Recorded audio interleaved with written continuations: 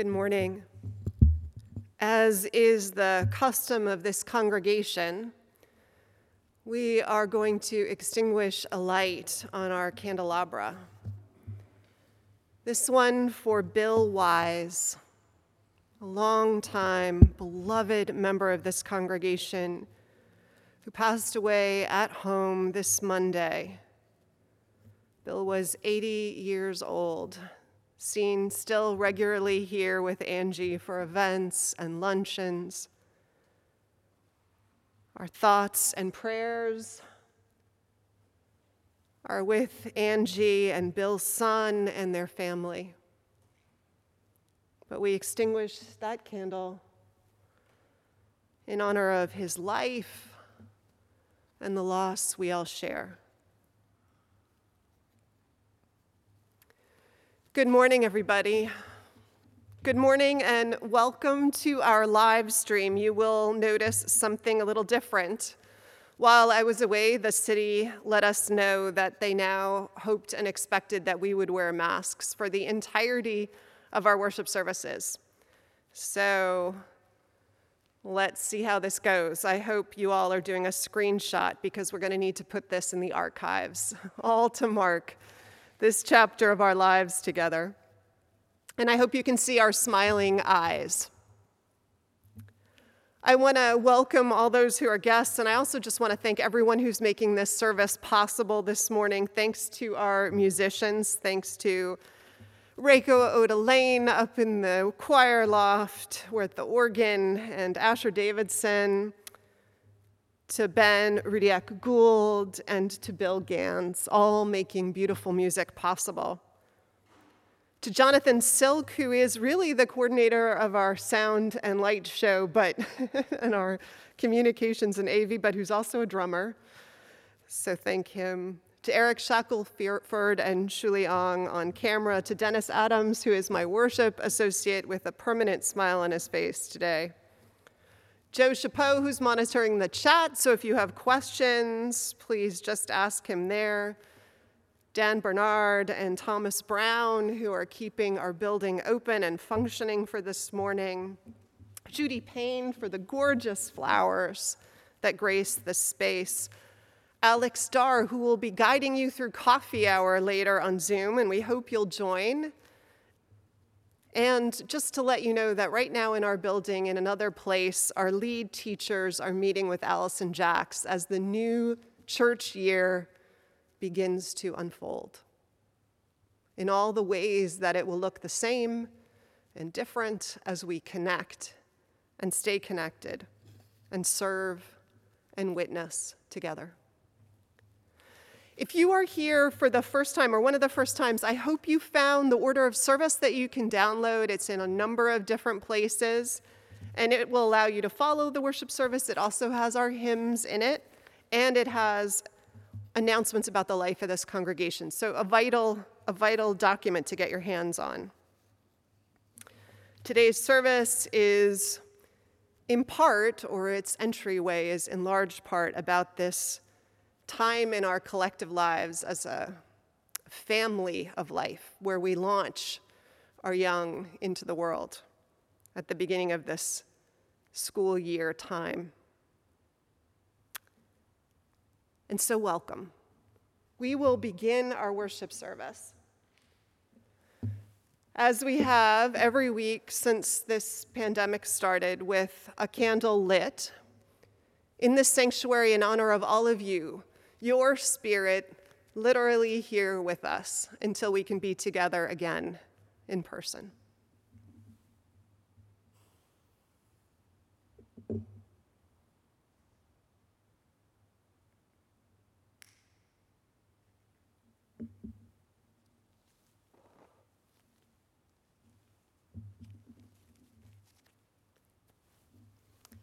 So welcome.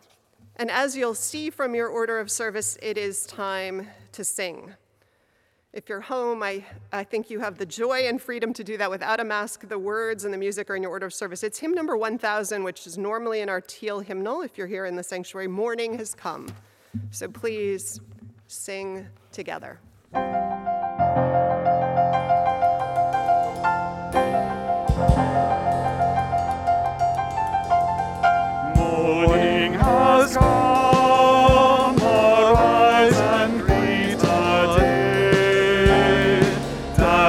with joy and sing a song of gladness. The light of hope here shines upon each face. May it bring faith to guide our journey home.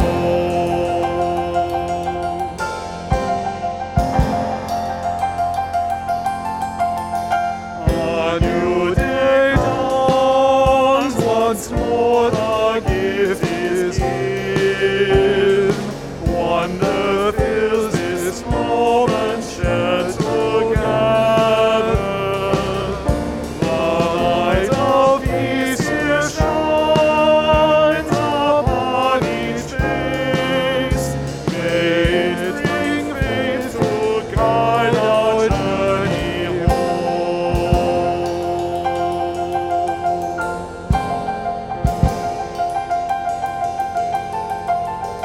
Open our eyes to see that life abounds. Open hearts to welcome it among us. The light of love here shines upon each face. May it bring faith to guide our journey home.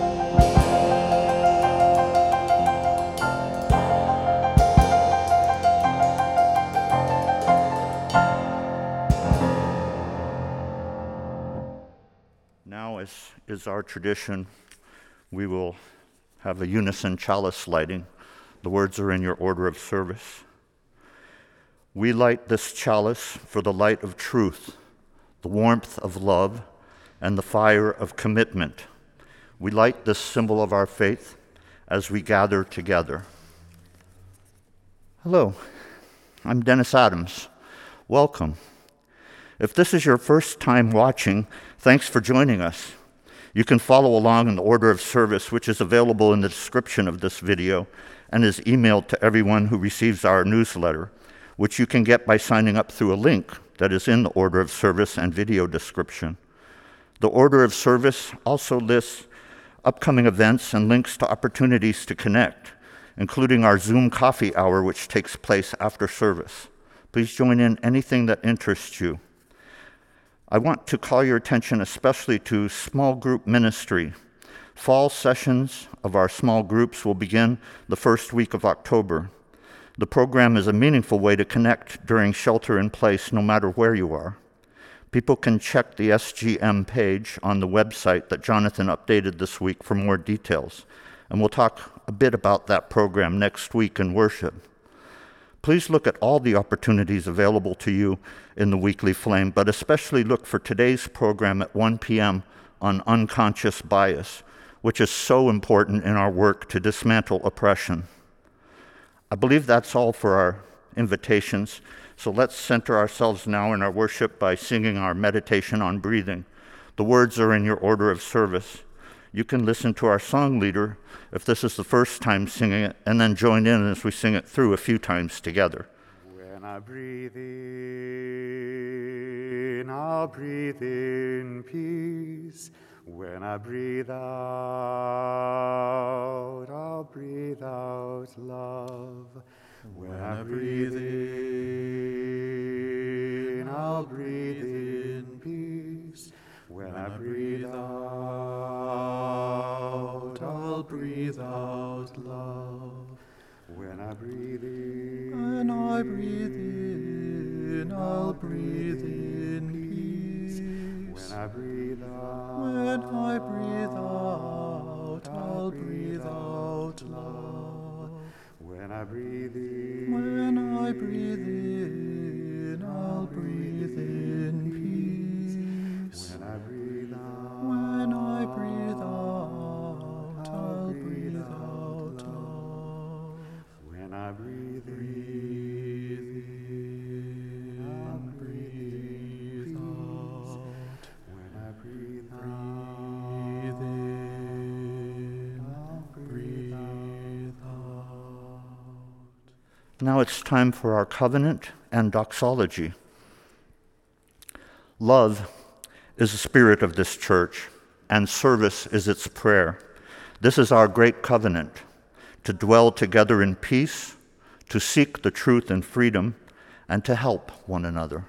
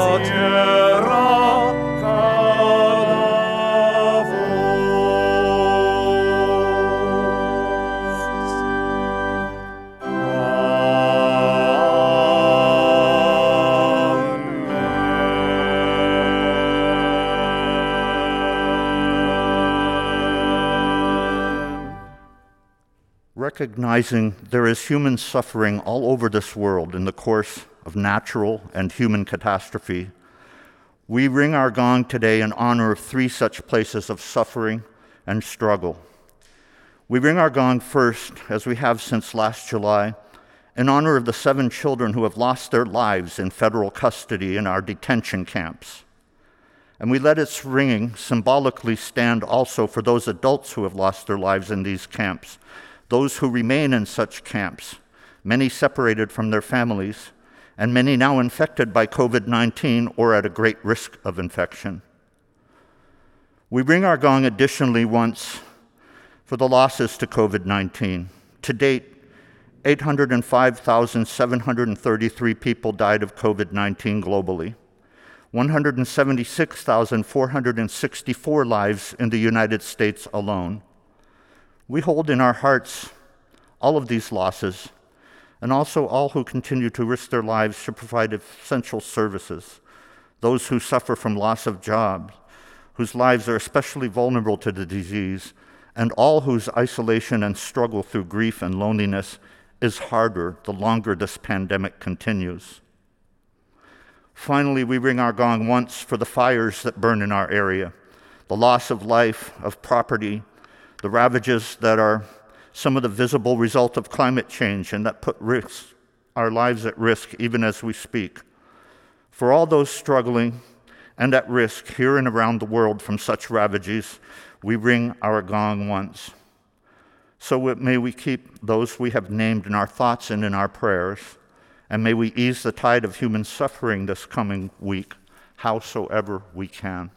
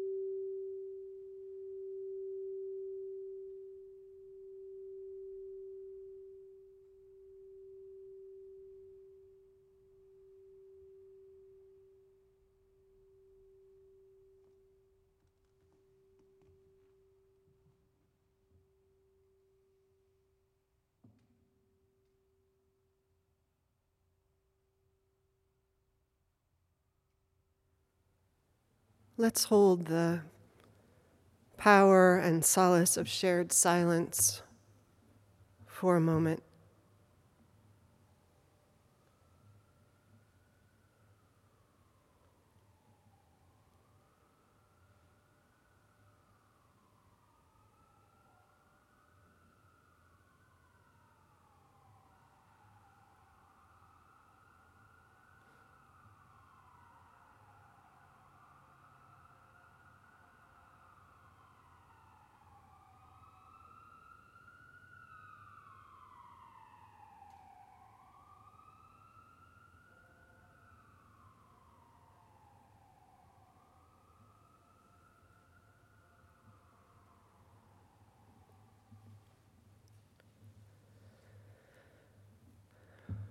Breathe in, my friends. Though breath feels fraught these days, breathe air full of ash and smoke that smells of peril and loss, of homes and lives and gorgeous redwoods and sequoias and places we love.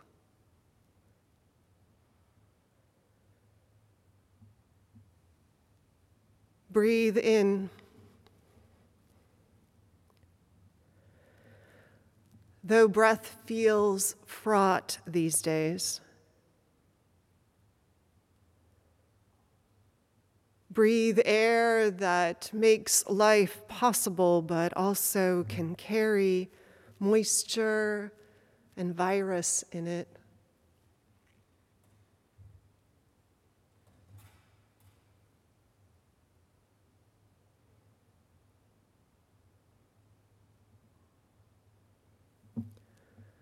Breathe in. Though breath feels fraught these days, my friends, pulled as it is through layers of mask and filter, when the words "I can't breathe" resound through so many layers too, through so much struggle and unnecessary loss and evil.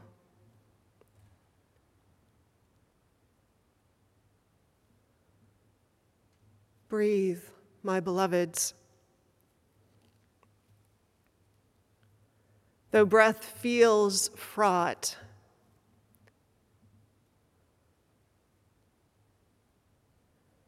breathe because voice comes from breath. The voice that speaks of possibilities and requirements, that asks for more, that shares what they know, that offers solidarity and love where loneliness and hard silences might otherwise prevail.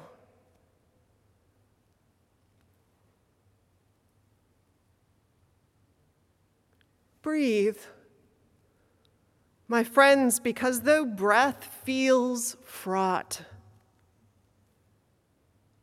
you and I can still sing in the shower. Warble happy birthday across a phone line. Narrate a child's bedtime story through Zoom.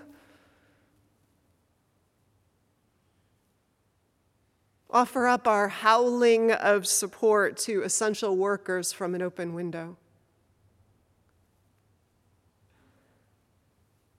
And walk our ballot to the post office, fueled on breath.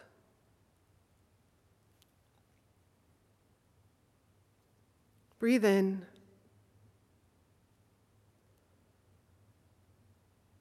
Breathe out.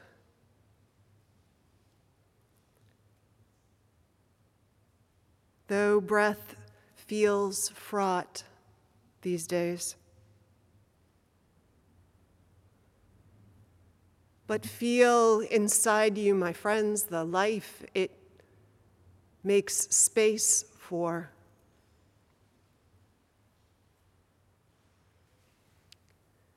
May we answer that call with love and courage and joy as we are able.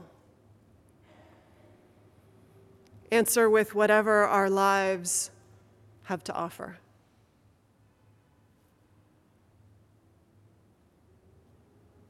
For all that is our life,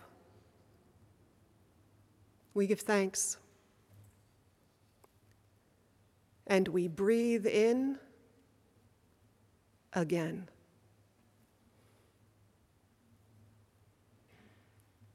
Amen.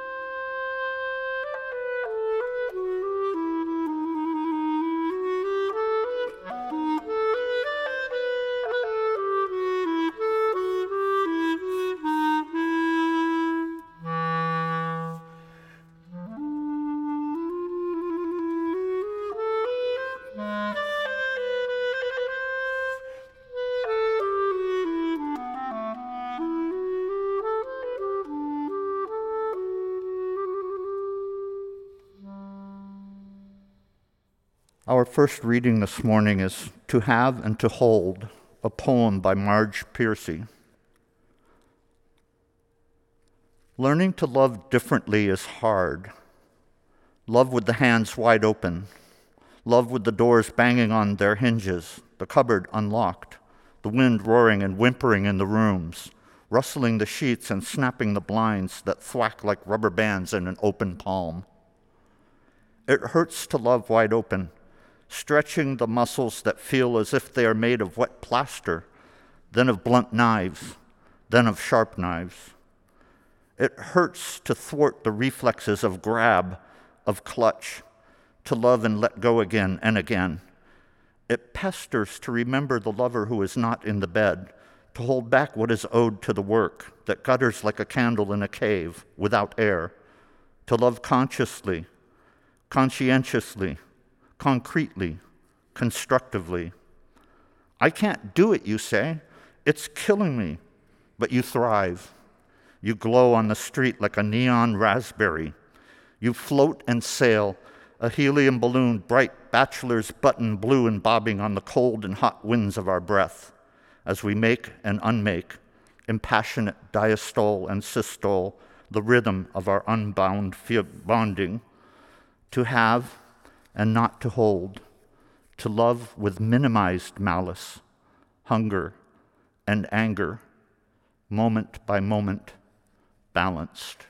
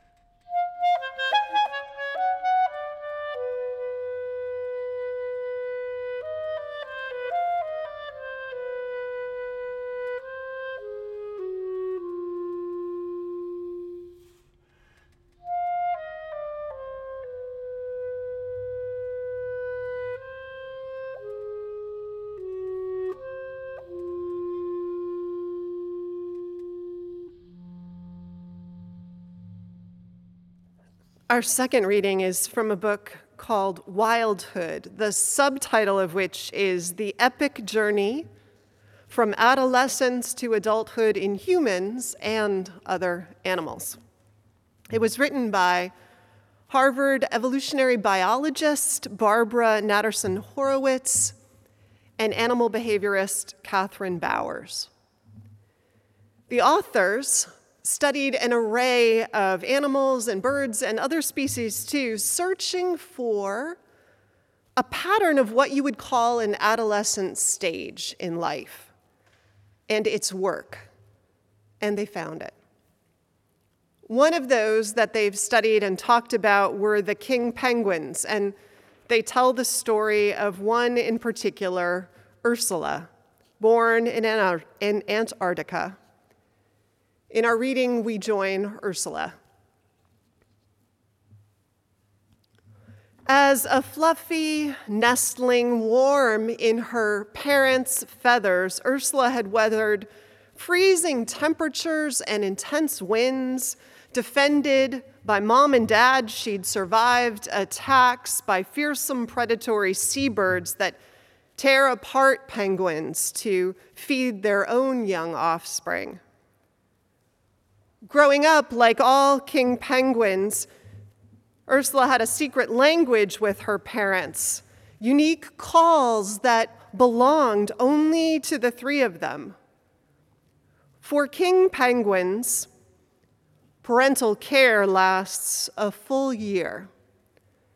And during that time, the small family is a tight-knit trio. Mom and dad care equally for their young, trading off the roles of caregiver, breadwinner, security guard.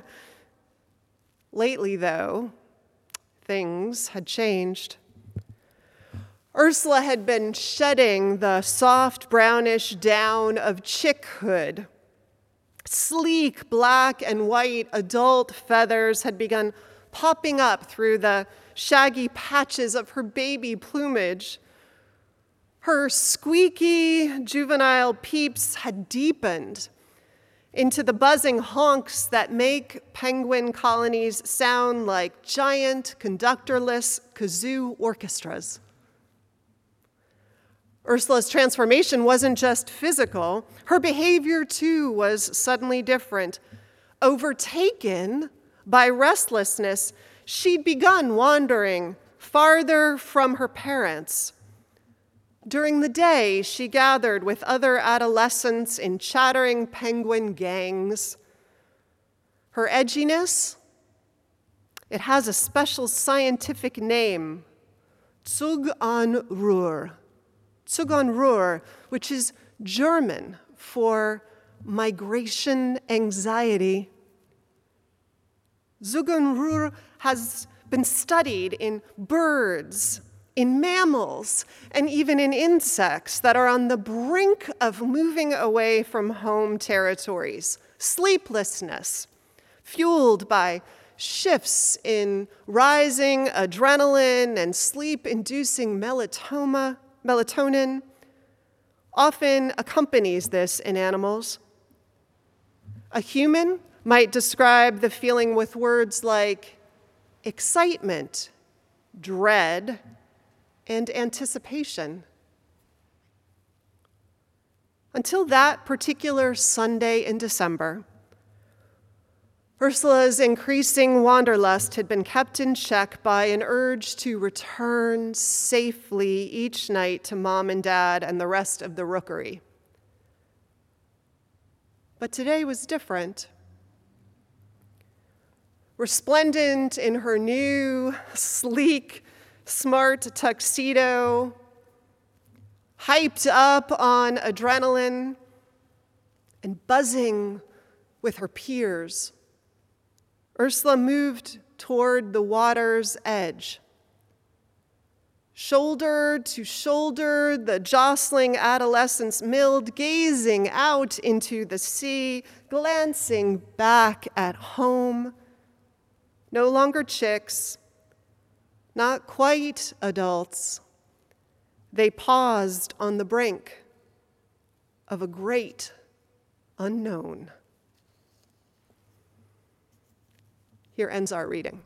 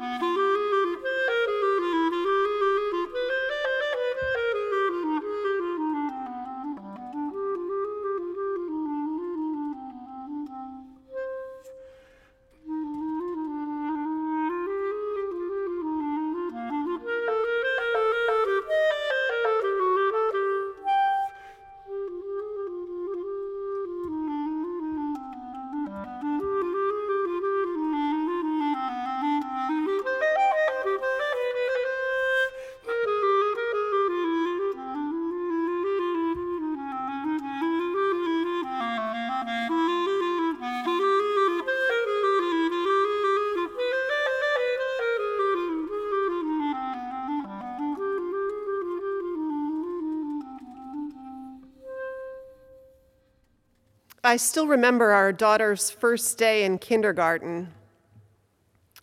All the parents at the bus stop to witness and accompany our little penguins on their first solo journey to school.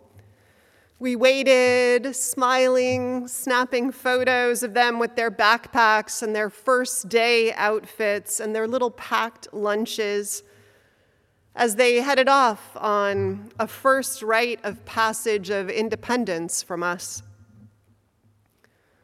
Of course, what followed was completely absurd, and it says a lot about modern models of parenting. Because as soon as the bus doors closed shut, there we all were, splitting and racing for our cars, which were all parked as close as possible on strategic driveways and street corners, jumping in to follow like some kind of joyous funeral procession behind the bus.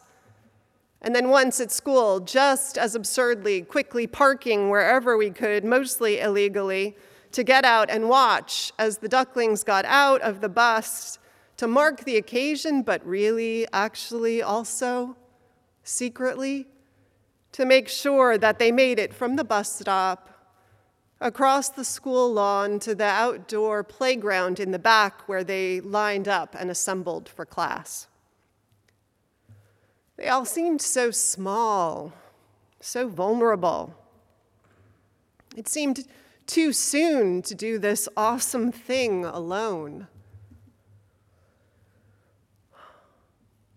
All over the United States, parents and grandparents and foster parents and caregivers and concerned loved ones engage, particularly at this time of the year, in various forms of these rituals of letting go. At the edge of ice floes of all kinds, we watch our little penguins in their tuxedos leap. New classes, new years, sometimes new schools, new freedoms, new responsibilities and challenges.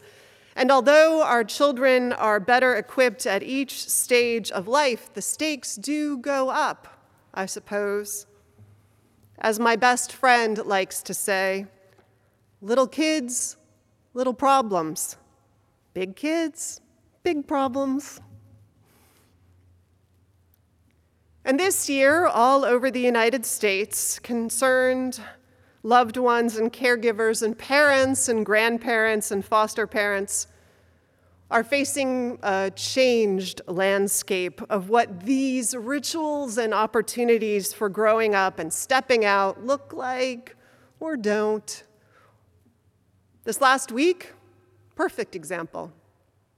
Schools and university campuses opening up and closing down, sometimes within days. Jobs vanishing, internships canceled. I forget what, in 1 month this summer, 13% of leases were broken in our city alone. As people moved somewhere else, maybe to a room that still had their high school badminton trophies on a shelf, who knows? Last year was equally as unprecedented, right? I know my story isn't unusual. My nephew, who was a college freshman, came for spring break, and then the campus shut down. And he was with us for the whole year and summer. In mid-March, we went almost immediately to 2 adults working from home full-time and 2 students studying full-time from home. For them, there were still exams and papers, but none of it was exactly like we had mapped out for life on the ice floe in our pod of family. And the lessons about how to live in the oceans beyond were a little different.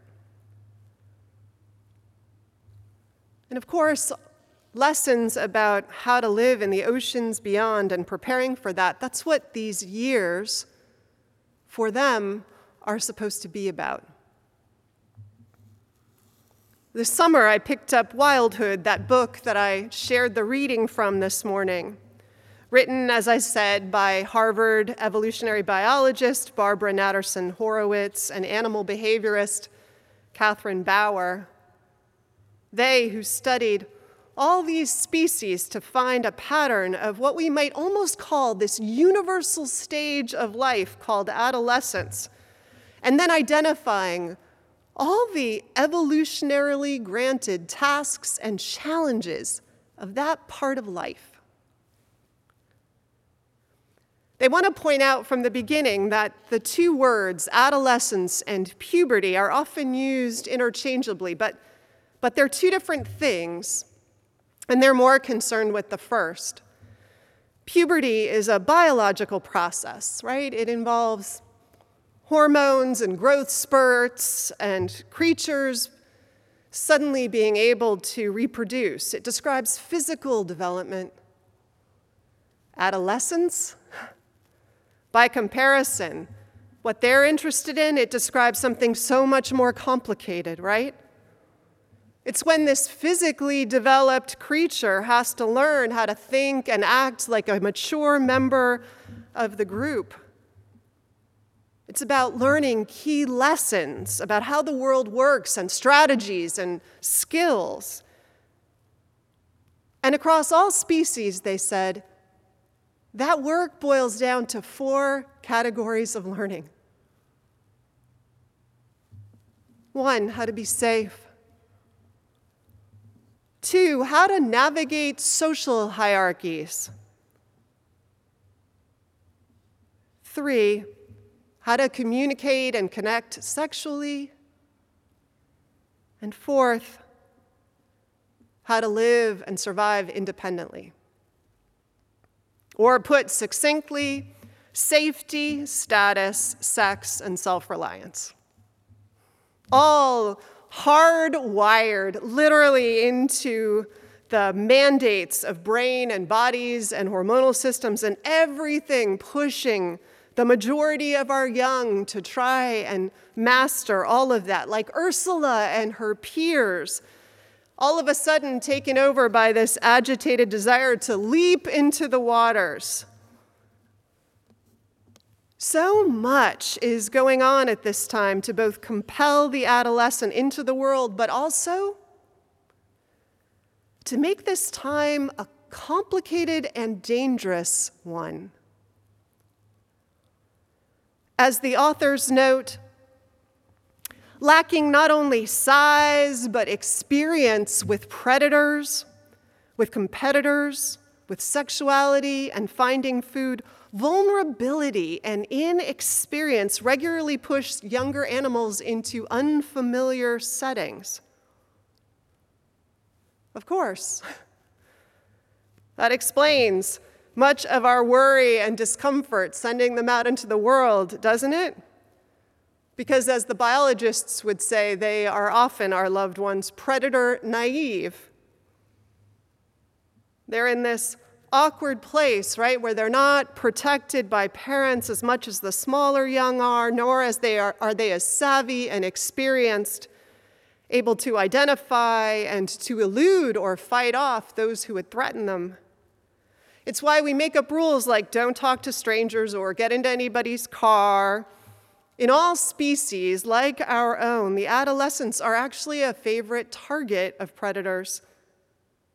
Did you know that sea leopards, they're known for waiting nearby, skipping the chance to pursue other prey, waiting for the young, chubby, adolescent king penguins to take their first fledgling leap into the oceans?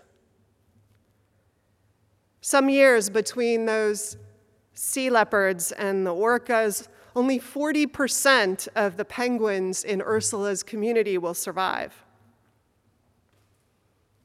Even in our own human family, the mortality rate for adolescents in the US is 200 times what it is for children. So there's good reason to fear the launch into the world of our adolescents.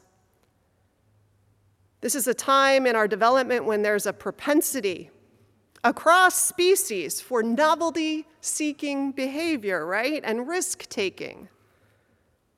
In fact, among adolescents of many species, there is not just, I found this fascinating, not just predator naivete, but a strange phenomenon called predator inspection. This is when most members of the species are, understandably and rightfully, predator averse, right? Meaning they flee predators when they know they're around. But an adolescent in the species will often rush toward it, curious to learn. So when signals go out, for instance, that a great white shark is spotted in the area, adolescent sea otters can be seen often swimming toward the shark. Or adolescent bats, when the warning signals go out, fly toward the barn owls. Or curious adolescent hyenas gambol toward the hungry cheetah, gazelles, I should say, gambol toward the hungry cheetah when the alarm cries go out from the elders. And human adolescents, I don't know. They get their fake ID so they can enter into forbidden places. It's both absurd and it's necessary, as it turns out. This response, dangerous for sure. Some of the community will be harmed in such encounters, almost always, even mortally, but the others, they'll learn about the predators from these close encounters. First, those who firsthand watch and go along will observe the behavior, learn evasion tactics. And second, those who watch those who come back wiser and imitate them will learn too from what was observed. Indeed, it turns out the entire pack or flock grows wiser and safer with each risky generation's rough, hard-won lessons. Naivete and curiosity, that desire to explore, that poor ability to assess risk, it may also make this one of the most innovative parts of our life cycle as creatures. I think around 2004, the University of Chicago paleontologist Neil Shubin unearthed a fossil that was 375 million years old. It was a fish that they call Tiktaalik. The fish whose remains were found on land, and it had 4 limbs, though that could serve as fins or feet. And so many believe that this was the first creature who transitioned from sea to land.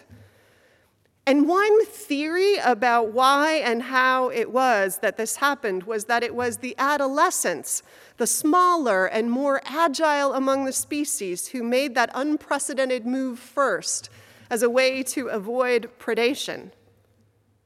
Think about that. Think about this gutsy, vulnerable adolescent in a species who literally changed the journey and the trajectory of life on this planet. Well, meanwhile, while species are learning how to survive and rushing toward danger to understand it so that they can survive, there's also at this time, as I'm sure many of us know, a greater intense focus on social interactions, status, up and down moments and experiences that before and afterwards in life will not ever feel as yucky or as lovely, I think. At this stage, quite literally flood the brain with pleasure hormones or excruciating pain. Actually, the book said acetaminophen can help with this. It's so literally a brain chemical response. Social interactions quite literally hurt and elate more now than they ever will in a human life. Because at one point in evolution, where we were, and for many species still, where we were on the social hierarchy, it determined whether we would get our share of the food that was caught or killed, protection from the pack, even whether we were allowed to reproduce. So imagine being in this stage, trying to navigate social hierarchy and also now having to figure out the equally fraught and fun world of romance and sexuality and partnership. All of this that requires such intense skills causes us to reflect on who we are in the world in so many different ways and how we present and what's our place in this vast, strange construction we call society and all of it, learning to survive and be independent. Reading it made me realize how courageous it is just living into this stage of our lives. Robert Sapolsky, a Stanford neuroscientist and evolutionary biologist, in his book Behave, summed up this time in our lives saying this about the whole scope of it, its difficulties and its majesty. He wrote, "Adolescence and early adulthood are the times when someone is most likely to kill, be killed, leave home forever, invent an art form, overthrow a dictator, ethnically cleanse a village, devote themselves to the needy, become addicted, marry outside their group, transform physics, have hideous fashion taste, break their neck recreationally, commit their life to God, mug an elderly woman, or be convinced that all of history has converged to make this moment the most consequential, the most fraught with peril and promise, the most demanding, that they get involved and make a difference.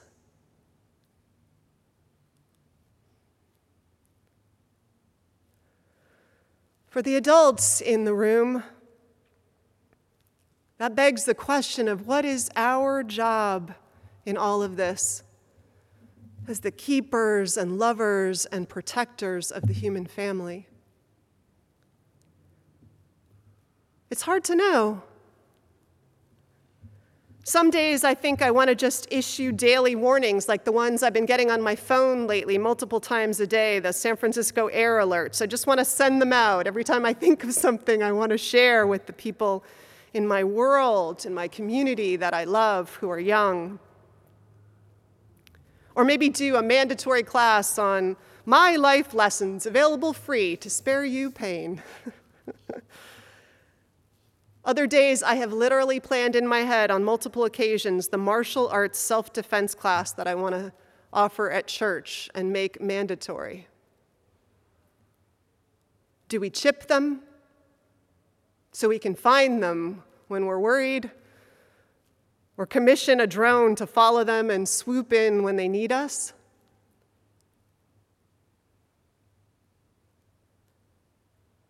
I say all this, I think all this, and yet I know that we only get experience from having it, right? That was my way. I'm sure the adults in the room can tell their own stories of how we only grow confident by facing difficulty, how we only understand our own capacity for courage by living through fear. So, We model, we teach, we prepare. Hopefully, we dole out independence in those kindergarten bus trips and all the rest before they stand at the edge of the ice floe, ready to leap. And then we pray and we cheer and we trust, which sadly is a lesson in love that I have to learn again and again and again, and it goes way beyond them. It's this life lesson about you and I and not being able to keep our loved ones safe. We can't wrap them in armor or cast magic spells around them, though I would, and you would too, I bet, if we could. We can't save them from pain and struggle and loss and disappointment and betrayal, though we would take it on ourselves if we could, but we can't. Instead, we must love and live with an open hand, as the poet Marge Piercy says, and she's right. Learning to love differently is hard.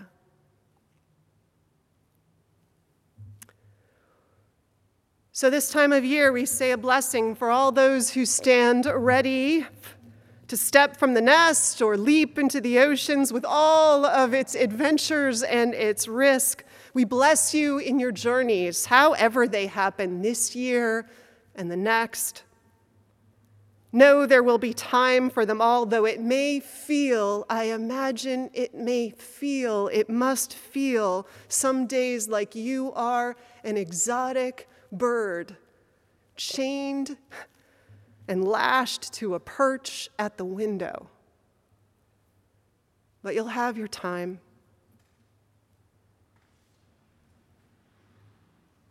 And blessings, too, to all who reach out with love and worry from home, from the ice floes, all of us with our open hands and our prayers on our lips, trusting. Bright blessings to us all. Amen. We are going, heaven knows where we are going, but we know within. And we will get there, heaven knows how we will get there, but we know we will.